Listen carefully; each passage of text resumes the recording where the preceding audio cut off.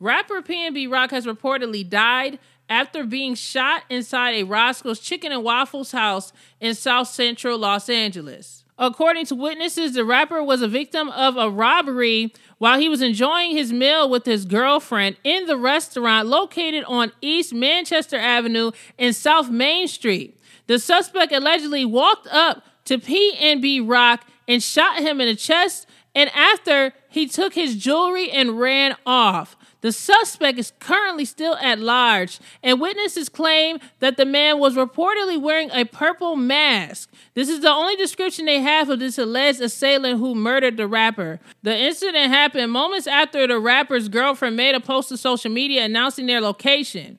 After PNB Rock was shot, he was rushed to a local hospital in Los Angeles where he was pronounced dead at the age of 30. I'm sending my prayers out.